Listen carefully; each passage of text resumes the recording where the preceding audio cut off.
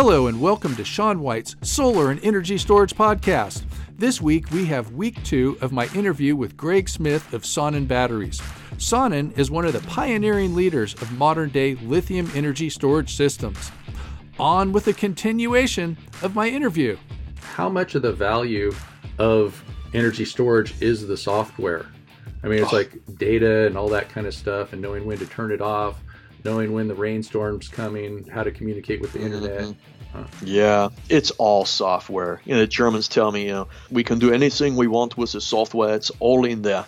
So the BMS, or the battery management system that we have, the BMS for any energy storage company is the secret sauce. That's what makes these things work. It's just like the maximum power point tracking algorithms in solar inverters.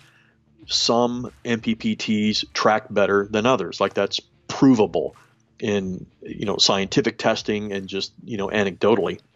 Sure. And so the BMS is a very, very critical part. And you brought up weather forecasting and things like that. So the weather forecasting is a feature that's found in only one of our products, and that's the EcoLynx. And that is some very, very sophisticated stuff. There's nobody else that is doing what we are doing. We're actually combining home automation with energy storage, and we created this new word called energy automation. And it's actually getting a house smart, right? It's actually having a home that can prepare itself for an imminent grid outage based on a weather alert that came in from the National Weather Service. We can start lowering shades. We can dim lights. We can turn off distributed audio. We can turn off controllable breakers. We can turn off the breaker to large loads like the air conditioning, and we can fill the batteries up and just have it ready for this grid outage. And a lot of people at the shows are like, well, I don't know, man, like I can do that with my storage system and an Alexa and some dimmable bulbs. I'm like, dude, that is not a smart home. That's a connected home. That's nowhere even close what we're doing. So that's another thing, besides the virtual power plants, that Sonnen is really developing a market for. Yeah, I imagine that it's a lot more complicated than even MPPT. I mean, it's like maybe you're looking at where the person is, if they're coming home, what the sun's doing, how much energy they're going to use, if it's the weekend, if school's out. I mean, there's so many variables that they can learn. I guess you would call it AI in a way. Yeah, we lean a lot on the home automation platform, but we're still handshaking with it, right? There's a lot of stuff on our end that has to happen either with or without the home automation platform. So it does get complicated, but luckily the homeowners, they don't have to worry about it. Like, it's just all done all by itself. And the installers, they don't have to program any of that. That's all done by the home automation people. All they have to do is install our system, which is pretty easy, plug in an Ethernet cable and commission the system, which will take about 10 minutes, and that's it. And all the rest of it is done by the home automation people. So you were saying controllable breakers. How does that work? Do you guys supply the breakers, or do you work with some other company that has them? Yeah, we do supply them, and we can get them a lot cheaper than if you were to buy them, on the open market.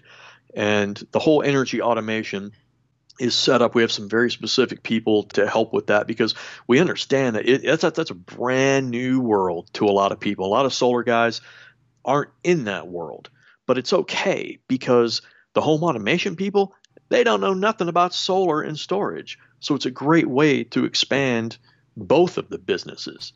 The process is the same regardless of whether you have home automation or not. It just depends on which product you want to use. Yeah, so the NEC, the 2020 NEC has 705.13 power control systems, and so that would be something that you guys would be jumping into when people start adopting the 2020 NEC. Would work with those controllable breakers and be super awesome and make it so you can interconnect on the load side with a whole bunch of power without having to comply with 705.12. It's so much fun, and those breakers would be put in the sub panel that our Sonnen unit would feed. I just want to get clear, that feature is only available with our EcoLynx product, the black one, the black case. And the controllable breakers are controlled by the home automation platform. And there's 5 or 6 platforms that we're able to work with. Savant, Crestron, Control4. A lot of solar people, that's probably Greek to them. And it was for me as well until about a year and a half ago when we jumped into this market. But the controllable breakers offer what we've been begging for decades. And it's a nice, clean, efficient way for load shedding. That's really all we're doing. Mm-hmm. Yeah, and then figuring out when to shed the loads and all that. So much involved there. Yeah, it's all on the home automation side. Of course, those guys, they're all pro. You're looking at an iPad, you slide your finger, like, okay, when do you want that to go off? Put a time in, and you're done. Like, it's so cool. Great, yeah. I know that there's so much software involved with this. What if somebody, and it's connected to the internet, what if somebody like Mark Zuckerberg and the Russians hacked all the Sonnen batteries? What kind of damage could they do to society? Yeah. I mean, that's always a question that we get. And, we have some very high security standards. Matter of fact, we've had to tighten them up even more. We were acquired by Shell not too long ago. Yeah. So the big oil company. That's right. That's wow. Right. I've done some work for them. That's awesome that they're turning to renewables. Mm-hmm. Oh, yeah. They have a renewable portfolio standard that they're trying to build, and Sonnen fit into that very nicely. So, they had some other requirements. It's not that we weren't safe before. It's just Shell had other requirements that caused us to really beef things up even more. So if a 14-year-old Russian hacker wants to get into something, I think he's going to be able to do it.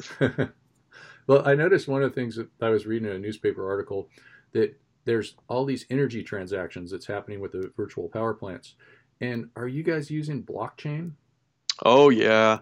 Yeah, blockchain. That was the buzzword for just about everybody. And the SPIs going a couple years back. Yeah, it's a fascinating thing, and it's a little outside of my comfort zone. I get the basic idea of blockchain, but I will leave that to the professionals and the geeky guys that like to work with that stuff. I had this one idea quite a while ago that was you could get a power plant, and then you can have your energy storage system or your PV system, your inverter, also be a Bitcoin miner. And then instead of sending electricity back to the grid, if it was more beneficial, you could mine for Bitcoins. Yeah. Yeah. And I'm sure that a 12-year-old kid could figure that out pretty quick. Pretty cool. And so another thing, let's see, I was reading this thing from Energy Storage News, and they were talking about one of your projects, and it was able to absorb generation from wind farms that otherwise would have been curtailed. And I guess that's probably in Germany. Yeah, it's in Germany, it says. Yeah. Yep. So you're even in the wind business now. And that's the benefit of having an AC coupled system. Solar is predominantly the largest AC source that is AC coupled to our systems, but we can also take a wind turbine, microhydro water turbine, anything that's UL listed that feeds a breaker can be used with our system. Mm-hmm. Yeah, imagine too that it's going to be the electric vehicles, when they start backfeeding the grid, doing grid support or backup, that your software would be very valuable. So is there even talks or anything like that between EV manufacturers and Sonnen? Oh, there's been talks for that for a while. I mean, it sounds like a really sexy thing, right? And people have been wanting to do that for years. They've been wanting to take their batteries and kind of inject it. Outback even has a parameter for you to be able to do that.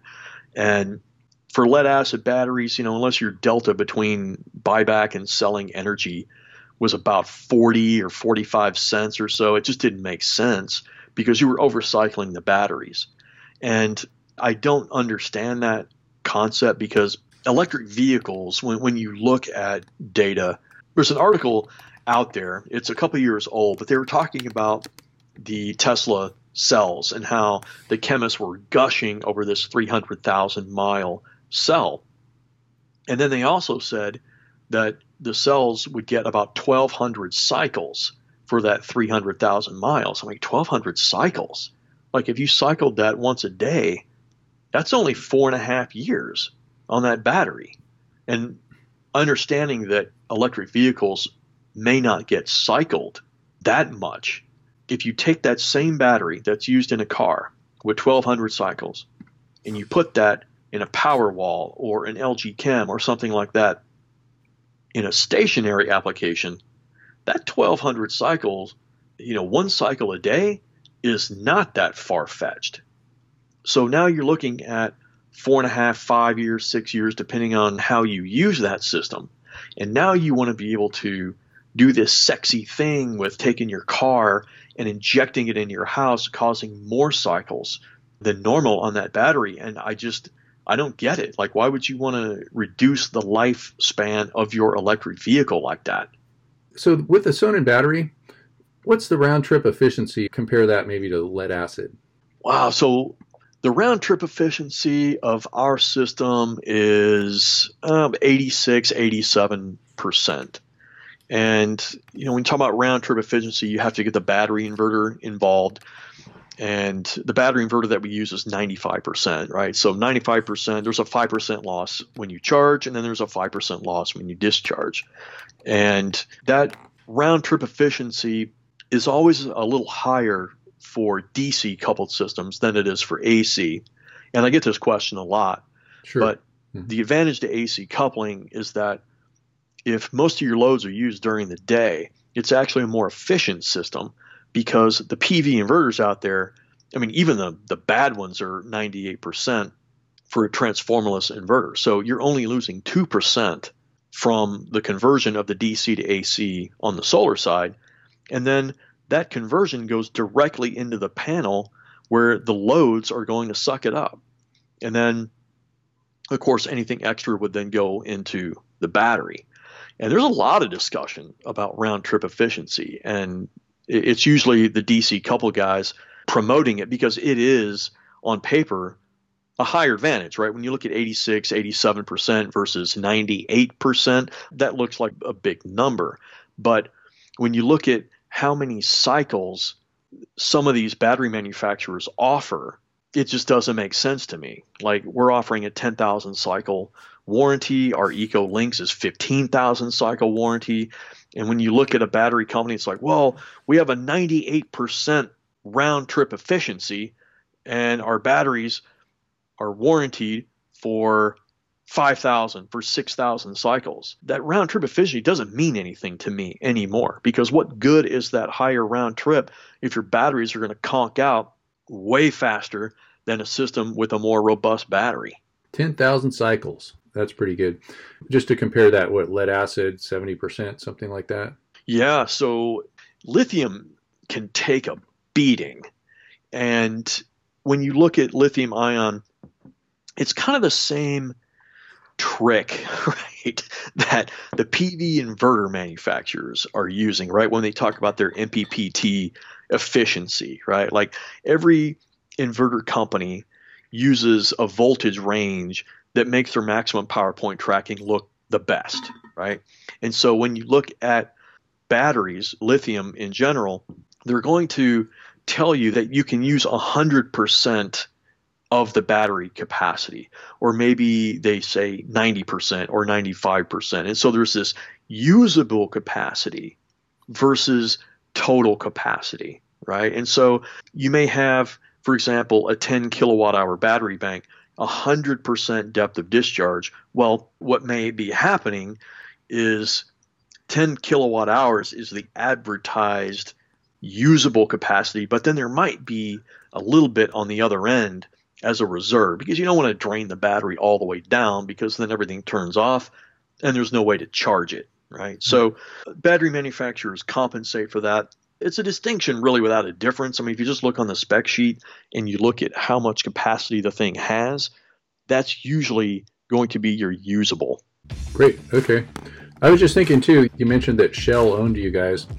They were one of the original solar manufacturers. Yeah, so, way back in the day. So they go back. Yeah, I know some people that used to work for Shell Solar, and that's like saying something. Yeah. Thanks, Greg Smith of Sonnen Batteries, and thank you for listening to part 2 of my interview with Greg on Shawn White's Solar and Energy Storage podcast. To find out more about Shawn White's online classes or to hire him for live trainings at your business for NABCEP credit, go to solarsean.com. Copy?